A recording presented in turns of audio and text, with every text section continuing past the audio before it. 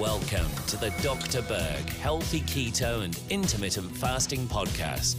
Now, your host, the man taking your health to a whole new level, Dr.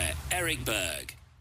There's an interesting relationship between cortisol and vitamin D that I'm going to talk about today. Or I could also say there's an interesting relationship between stress and vitamin D as well. So the first question is this: is it the vitamin D that causes low cortisol?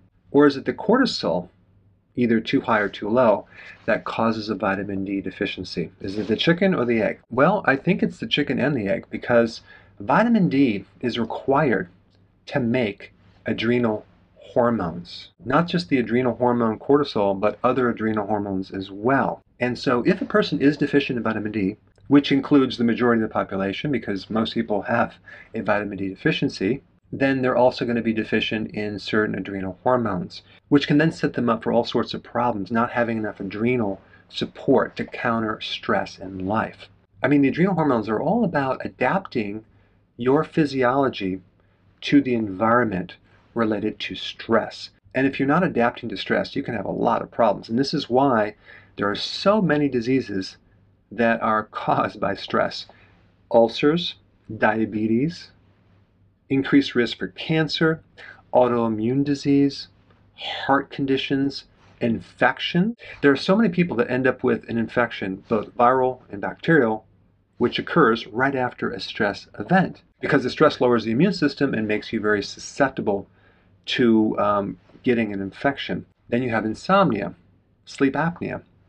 It can affect your mood, put you in a state of anxiety or depression, and it can make you gain weight because cortisol affects the blood sugars. And then we have another aspect of this.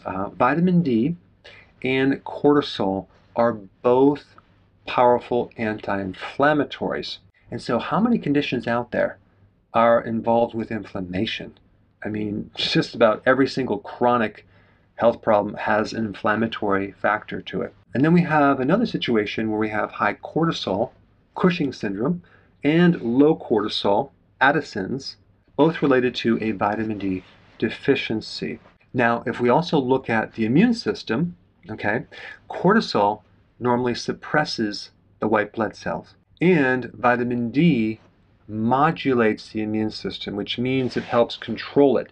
So if there is an overactive immune system, whether you have allergies, hypersensitivities, or even something severe like a cytokine storm, and vitamin D can come in there and help suppress the overreaction of the immune system. And related to that, vitamin D has a very important purpose of helping to prevent autoimmune diseases.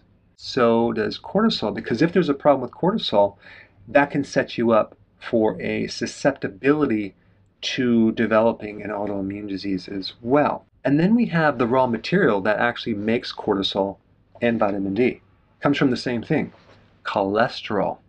And so if you are on a statin drug or you're told to go on a low-fat diet and you don't have enough cholesterol to make both vitamin D and cortisol, and on top of that, bile. Bile is made from cholesterol as well. So if you don't have the raw material to make these, you can imagine what could happen to your immune system, inflammation, etc., etc., etc. And so this cortisol and vitamin D relationship is very interesting. Any condition that involves cortisol, either too much or too little, I highly recommend you take vitamin D to help to normalize cortisol, because that will actually enhance it. In fact, I like looking at vitamin D as a natural prednisone without the side effects. In recent videos, I talked about the 10th cause of a vitamin D deficiency, which is polymorphism, which is kind of a defect in the vitamin D receptor. And you can watch that video, I'll put it down below. But I listed all the different causes of a vitamin D deficiency, and I added number 11, which is stress. So the more stress you go through, the more vitamin D you're going to be deficient. And so the bottom line is stress causes a vitamin D deficiency, and a vitamin D deficiency can also make you more stressed and create a cortisol problem. All right, thanks for watching, and I will see you in the next video.